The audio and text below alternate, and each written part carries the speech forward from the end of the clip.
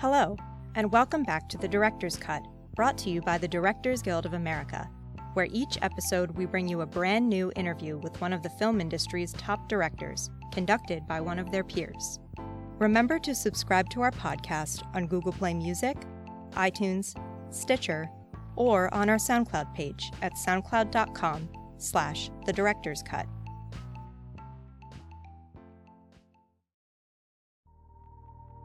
This episode takes us behind the scenes of director Damien Chazelle's new original movie musical, La La Land. Set in modern-day Los Angeles, the film explores the themes of life, love, and the difficulties of pursuing your dreams through the tale of an aspiring actress and a jazz musician. Played by Emma Stone and Ryan Gosling, the two embark on a whirlwind romance as they struggle to make ends meet and find success in a city known for crushing hopes and breaking hearts. In addition to La La Land, Mr. Chazelle's credits include the feature films Guy and Madeline on a Park Bench and Whiplash, which received Academy Awards for Best Supporting Actor, Best Film Editing, and Best Sound Mixing in 2015. Whiplash also garnered Mr. Chazelle Oscar nominations for Best Adapted Screenplay and Best Picture. Following a recent screening of La La Land at the DGA Theater in Los Angeles, Mr. Chazelle spoke about the joys and challenges of making the film with director Jon Favreau. Listen on as Mr. Chazelle discusses how he made the city of Los Angeles its own character in the film, how he shot the film's opening dance sequence on one of LA's busiest highways, and how he worked to pay homage to the classic Hollywood movie musicals while still updating La La Land for a modern context and audience.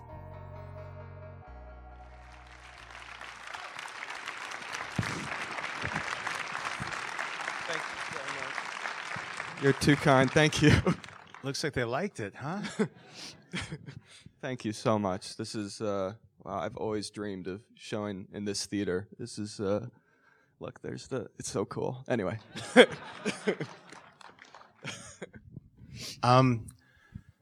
Where to start?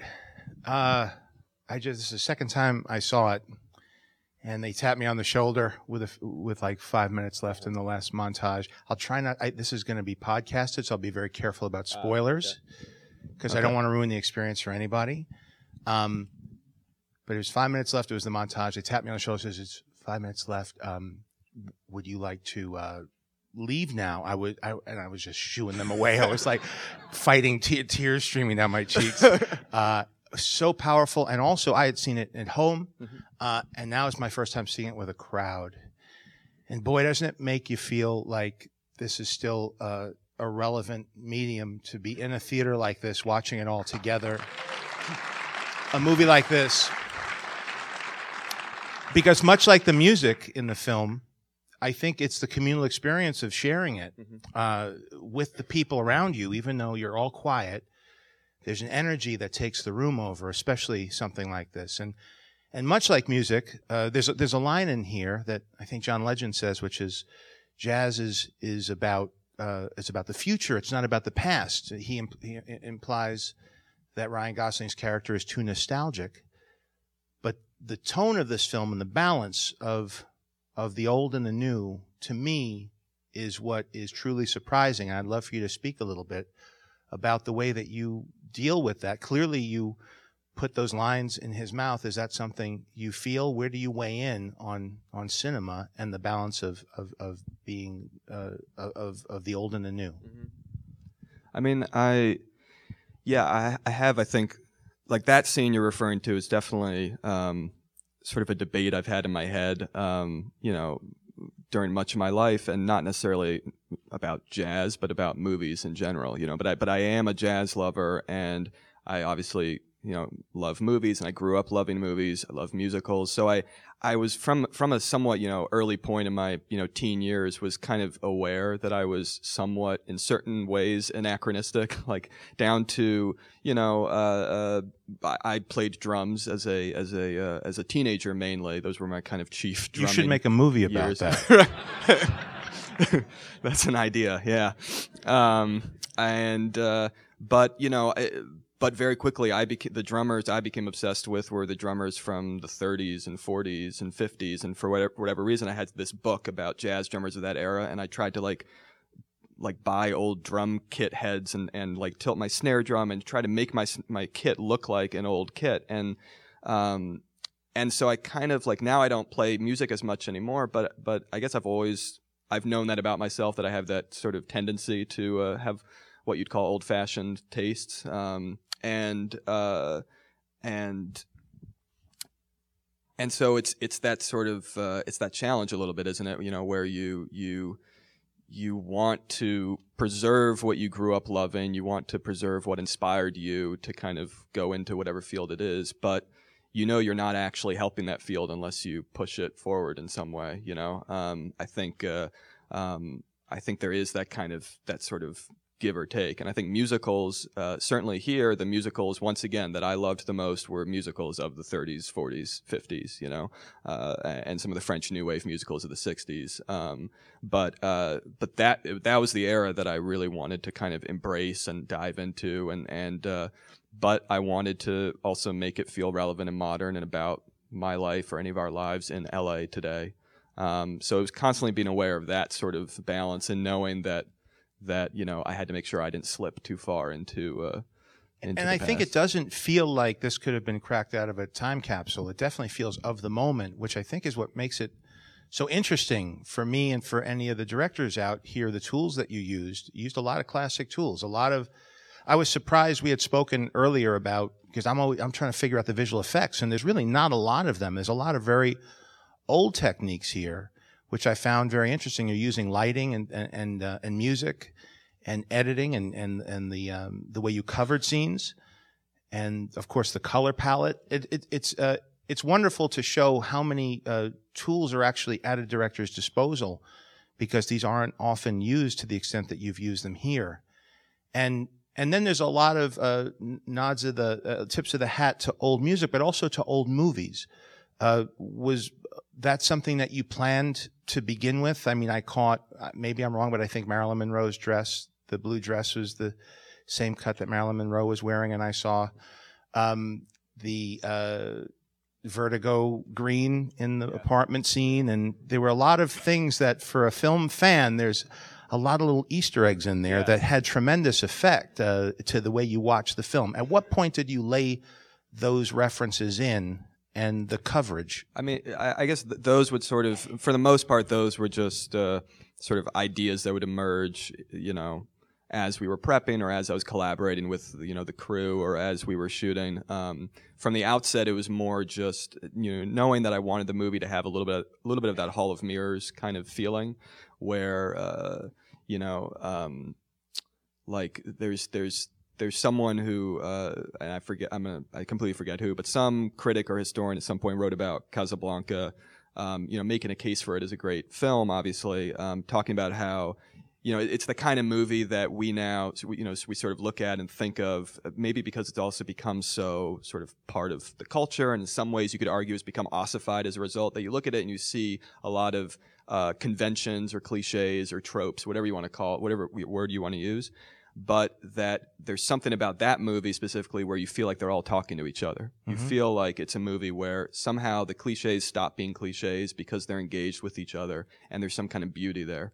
Yeah, it's interesting because there's so much of it feels improvisational. Clearly there's tremendous chemistry in your cast, not to mention how talented they are, dancing, singing, all of those things, which feels like a bit of a throwback to people who were trained in the studio system to have that full array of talents where they can jump from one genre to the other. Here it happens within the film. And so what's curious to me is that it's all, you know, you talk about the improvisation of jazz, and certainly in filmmaking there's opportunity for that.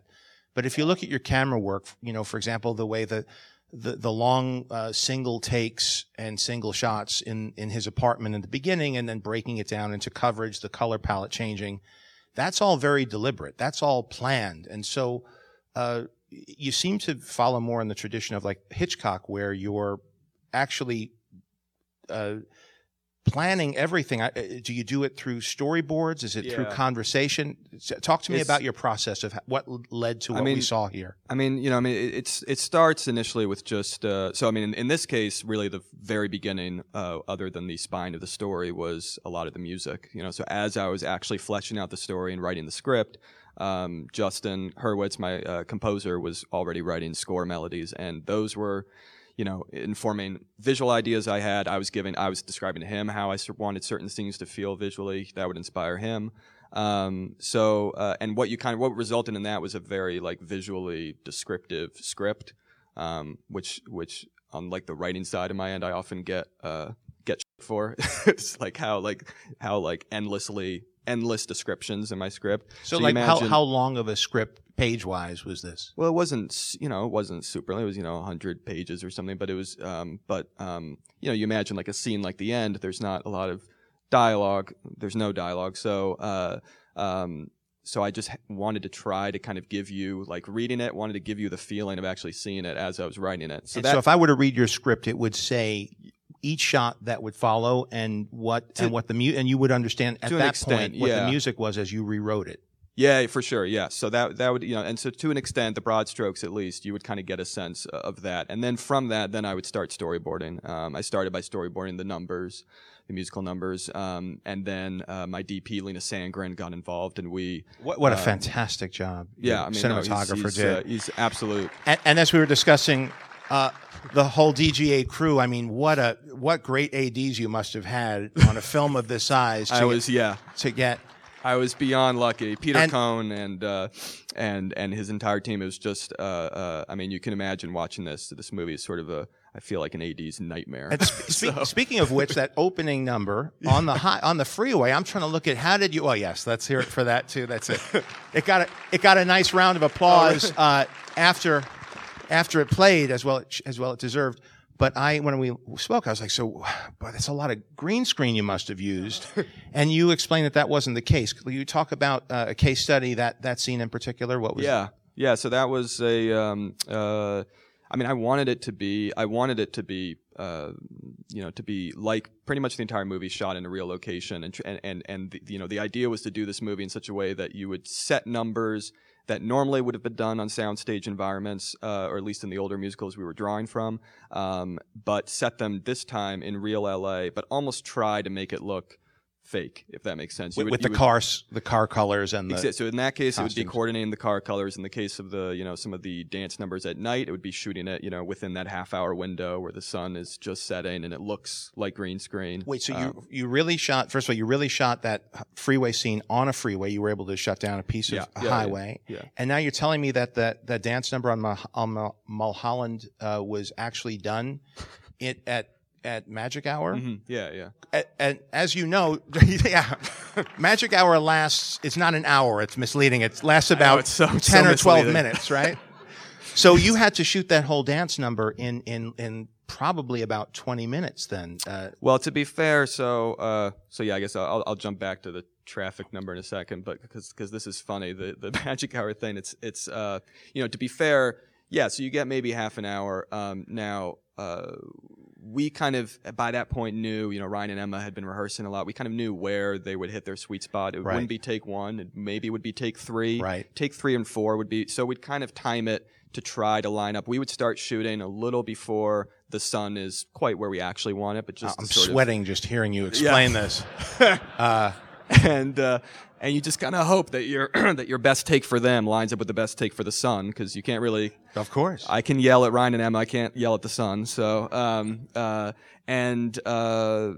so we so that number we went on.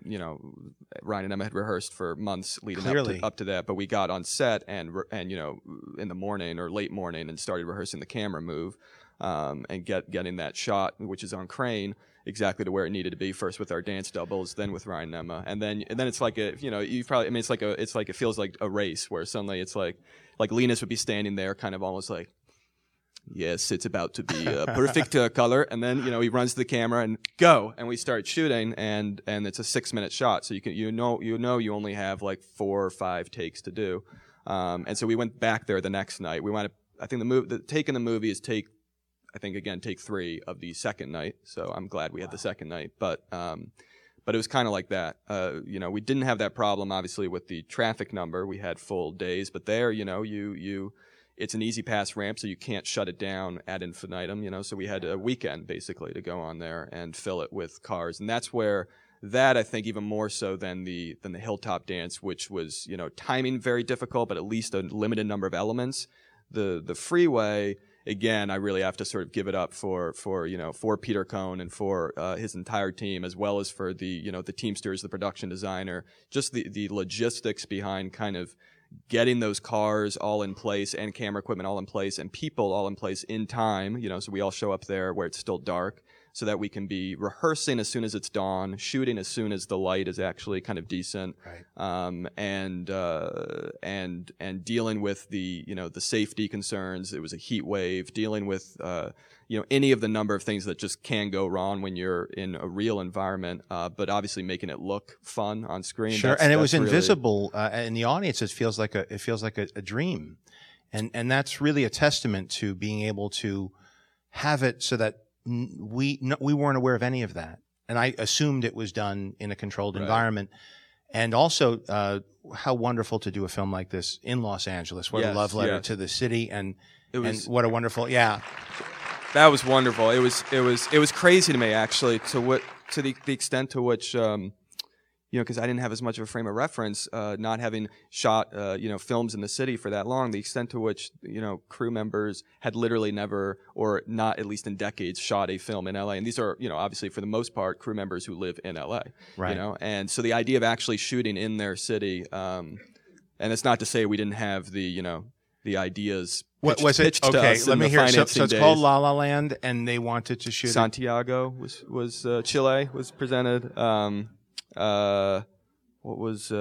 There was actually the most realistic sounding one, which still made me want to throw up. But was the idea of a limited, like a week or something, of run and gun exteriors in LA, and then we shoot all the interiors and try to make it as much interior as possible in another city, Toronto or something. Well, it's nice that there's a bit of a resurgence in Los Angeles production, which I think it's wonderful for the tradition of this town, but it's also wonderful for what it offers creatively, because it's it's cliche to say, but it is such a character in this. And it's interesting that for me in particular, it was very striking because 20 years ago I'm on the same locations when I'm doing my early work with Swingers. Yeah. And then LA Story came before that, and you look at like a documentary like LA Plays Itself, and you see all of these locations that you have in there with Angel's Flight and of course the observatory. It was so carefully curated that anybody who loves movies, what you benefit from is that each little visual reference unleashes all of this emotional connection to what preceded it. And here are these characters who are once again living out the dream of coming to California to chase down the thing that they find their passion within, and to be able to tell that story again in a way that feels so fresh and so surprising and so emotionally engaging, I think is a real testament to your skill and of course the cast, which I would be remiss not to talk about. Clearly a tremendous talent, tremendous chemistry. And how did you arrive at your leads? I know they've worked together before. How did you end up engaging them? It was luck, really, because in the sense that it actually wound up, in their laps at the time that it did. Because back when I was first writing this would have been 2010, 2011. I had my kind of pie in the sky idea of, wouldn't this be great for Ryan and Emma together? It was right about the time that Crazy Stupid Love had just come out. So the idea of them as a couple was and they were younger back then. And actually the characters, when I first wrote them, were a little younger.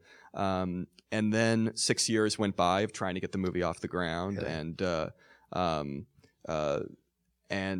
it just kind of never occurred to me, realistically, that the road would ever lead back to Ryan and Emma at a certain point. But I wound up meeting them, in person, almost by happenstance in the wake of Whiplash, when we were kind of, I was sort of doing the circuit on that, while Emma was doing Birdman, and Emma was also doing Cabaret on Broadway. So she was in a musical state of mind. I got her the script. Independently, I also at a certain point got Ryan the script. and this idea of not just them individually, but them kind of returning as a pair, which is very became to traditional emerge. Hollywood too. Yeah. And then the coverage too reminded me that head to toe dance coverage. I mean, that's right. In and of itself is. Well, go ahead. Well, I was just gonna say, I mean, you have to. One thing I love about that we do kind of lose a little bit, I think, or that we've lost a little bit in a lot of cinema is that idea of how much you can tell with the full body. If you look at Chaplin, or obviously you look at Fred and Ginger, you look at the great musicals of the 50s as well, you see full body movement. Obviously you see dancing from head to toe, but you also see what blocking can do and what the actual arrangement of bodies in space, as opposed to just relying on editing to tell that story. That the fact that you can say a lot emotionally by the fact of someone being in the foreground and moving to the background, or someone being left of frame, moving to right of frame. That whole idea that used to be absolutely elemental, and you see it, is the building block of all the great Hollywood filmmakers like Preminger and Vincent Minnelli and Stanley Donen and Hitchcock, is kind of it's not as integral to how we make films anymore. Mm-hmm. I say this having made Whiplash, which doesn't use any of that. It's a completely edited movie, so I'm, but each story has each story requires its own. set of tools. For this, it really felt to me like this was a movie that needed to kind of breathe in a way that Whiplash didn't. This was a movie where, it needed to kind of allow that sort of fluidity of movement, and that means you need actors who can actually sustain those kind of shots and those kind of wide angles. And Ryan and Emma are able to, again, act with not just their faces, but with their entire physique in a way that's really, whether they're dancing or not, that I just find extraordinary. I think it clearly came across and just synergized with your vision and really made it wonderful. As I said, standing up to multiple viewings, I was swept away with it the first time, and now this time I've watched it, I'm really starting to see all the little things which honestly is really a testament to the film, that you stop watching it as though it's something you do, and you feel like just an audience member, like how I felt when I first would go to the movies, and made me fall in love with it. And I think that's an important thing to keep in mind, that this is something that ultimately, with all these technical aspects, has to be something that ultimately makes the audience feel and sweeps them away. And especially here, you're introducing a language that to many of us is familiar, but as you bring it out to new audiences who've never been exposed to the classics that influence you, how do you find that it plays to crowds of people who might not be as film savvy? Have you had that experience yet? I mean, we've had a wonderful experience of just bringing the movie out to the world, through festivals, and through kind of screenings in various cities around the country or the world. And it's been, it is that weird thing, where a movie that for so long has been this sort of, felt like this little kind of personal, almost private sort of thing, that you share with the people that you made the movie with, but not really beyond that. Then becomes something that's, hopefully you hope bigger than you, that takes on a life that's not just your own. So I never knew whether this would remain just a private thing or whether it would. Well, now that it's hitting the world, how are you feeling that? No, I am feeling it connecting, and I'm feeling, and I guess, one of the nicest things is feeling it connecting, to different ages and different. Well, I know my 13-year-old daughter, I saw it with her, and then she wanted to come tonight and bring a friend as well. Right, so I love that. That's my favorite thing ever. To me, it is wonderful, because what it means is that, much like with the jazz that you talk about, right, it's about passing the passion down and the appreciation. And first, you have to show them a good version of it. As you say about, Emma's character here, didn't think she liked jazz because the jazz she heard was not what Ryan's character would consider jazz. And then when you hear good jazz, you begin proselytizing, and then the traditions carry on. And I think that's part of I think what's important about what you do. And I think that like musicals get a bad rap sometimes, like jazz does. There's certain kind of these art forms that, for whatever reason, I don't know, have developed like a perception in many people's minds of what they have to be, and sometimes all you have to do is just kind of convince them, oh, it doesn't have to be that, you know, or it can be accessible in a way that you didn't think it could be. I was always very, you know, cognizant and hopeful with this movie that it wouldn't just be, you know, a movie that only I would kind of enjoy. Well, you never know. It's, again, like the characters speak about here, you kind of have to make it something you feel excited about. That's your best shot at everybody else getting excited too. And I think, look, anytime somebody takes a chance like this and does something that clearly doesn't pitch as something that's people are necessarily comfortable with because there's other movies like it, and you take that chance and you throw your heart into it, and then it gets so well received. It's, to me, it's inspiring, and I'm so happy to see it happen already with the reception that it's gotten. So congratulations on that. To get back to the technical aspects a little bit, because this is kind of a crowd of people who are mostly filmmakers. Am I correct to what I seem to notice here is that a lot of it was done to playback, right? But then there were also some singing, I think, in the apartment. The duet that they do seemed to be sung live. So was there a mixture of those two? Yeah, techniques? I mean, it was the big dance numbers we did to playback, the sort of traditional way, and then any time where we scaled things down and it was more intimate, you know, for example, Ryan and Emma at the piano, or Emma's audition at the end of the movie, we would just do it live, and just kind of, you know, try to give the actors again that room to breathe, that room to sort of, like something like the audition number at the end. It wasn't just Emma doing it live. She wasn't doing it to a prefixed, you know, pre-record or playback in, you know, that was of the backing track that was in her ear. Because that's a rubato song. We wanted her to be able to set the tempo. So was there piano playing? Yeah, Justin was like, you know, if there were curtain, he'd be behind the curtain. He was like literally just off the corner of the set, you know, playing into a piano with an electric piano, and so she had a little bug in her ear that only she could hear.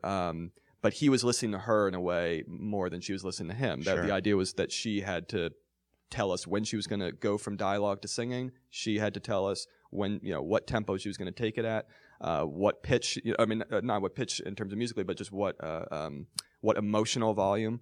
And we had to listen to that. So you know, it's sometimes you need to kind of pre-design everything to a T and execute that, and other times you need to let the actors guide you. And I think that's true even in a musical as well as it is in a realist movie. It worked incredibly well. Let's talk about the stage work too, because there's so much interesting art direction going on, and lighting and camera work that all worked together. It felt very exciting and fresh, but also felt like it owed its inspiration to musicals of the past. Could you speak a little bit about your approach to that and how that was accomplished? Yeah, I had a brilliant production designer, David Wasco, who's just, I mean, he's one of the great production designers, but I think in general, but really an expert on LA. You think about more gritty independent films from the 90s and the Tarantino work. Exactly. He did all the you know, LA set Tarantino movies. He did Collateral after that. You know, he gets LA in a way that that I think what I loved about his approach, and what I wanted the approach on this movie to be, what we talked about a lot, was using real LA. You know, and even using the parts of LA other than Griffith and such, you know, that aren't necessarily glamorous, don't necessarily seem movie ready, but feel authentic to us Angelinos who love the city, and trying to show them in a way that's both honest and yet in this movie a little magical, you know. And so he would just add these touches. I would have him kind of. I gave him sort of ridiculous demands. Like, I loved the old lampposts that you see in Singing in the Rain. So I decided that LA in our movie should just have nothing but those lampposts. So poor David Wasco and his team had to literally carry these like lampposts on their, like, every set we would go. We shot 65 locations, you know, and every location it's like, oh yeah, where are lampposts? Right there. And they would just come in. But you're saying it, but I felt it. I think it changed the way the film played. I mean, it's about prioritization, especially when you have limited time and resources. Right. And as a director, you have to decide what those rules are and what the important rules are. And something that might seem like just a detail that might not seem that important in the planning phase, when you see it in the film, it definitely, that little bit of a spin to the scene helps bring it into that nostalgic fantasy world, even though I know those locations are real and are there and are current. Yeah. So we're about to wind it down. I want to give you an opportunity to speak about anything, or let the audience here know anything that you think is important, or something I didn't hit on, because you're never going to get a crowd of people who are more receptive and appreciative the of pressure what is on. Sorry. Well, yeah, I mean, I guess again, given, that we're speaking here at, obviously about technical stuff and speaking here at the DGA, again, I think what was hopeful to me with what I hoped about with this movie was that we would be doing things that were very difficult logistically, but that wouldn't seem difficult on screen. That to me was another ideal that the musicals of past held to, which is that you don't really see the work, but there's but I kind of think back, and I especially when it comes to Peter Cohn and Michael Bugh and my ADs and my UPMs, who just really kind of actually had to do the heavy lifting of logistically making stuff like the Traffic number or any of these musical numbers, or doing 65 locations in 40 days. Any of that stuff, making that work is to me just incredible. So I'm kind of very cognizant, especially at the DGA, that I'm sitting here, on there. Well, let me speak on behalf of the audience and the DGA, and thanking you so much for sharing this film with us and for making it. Thank you. Thank you so much, guys.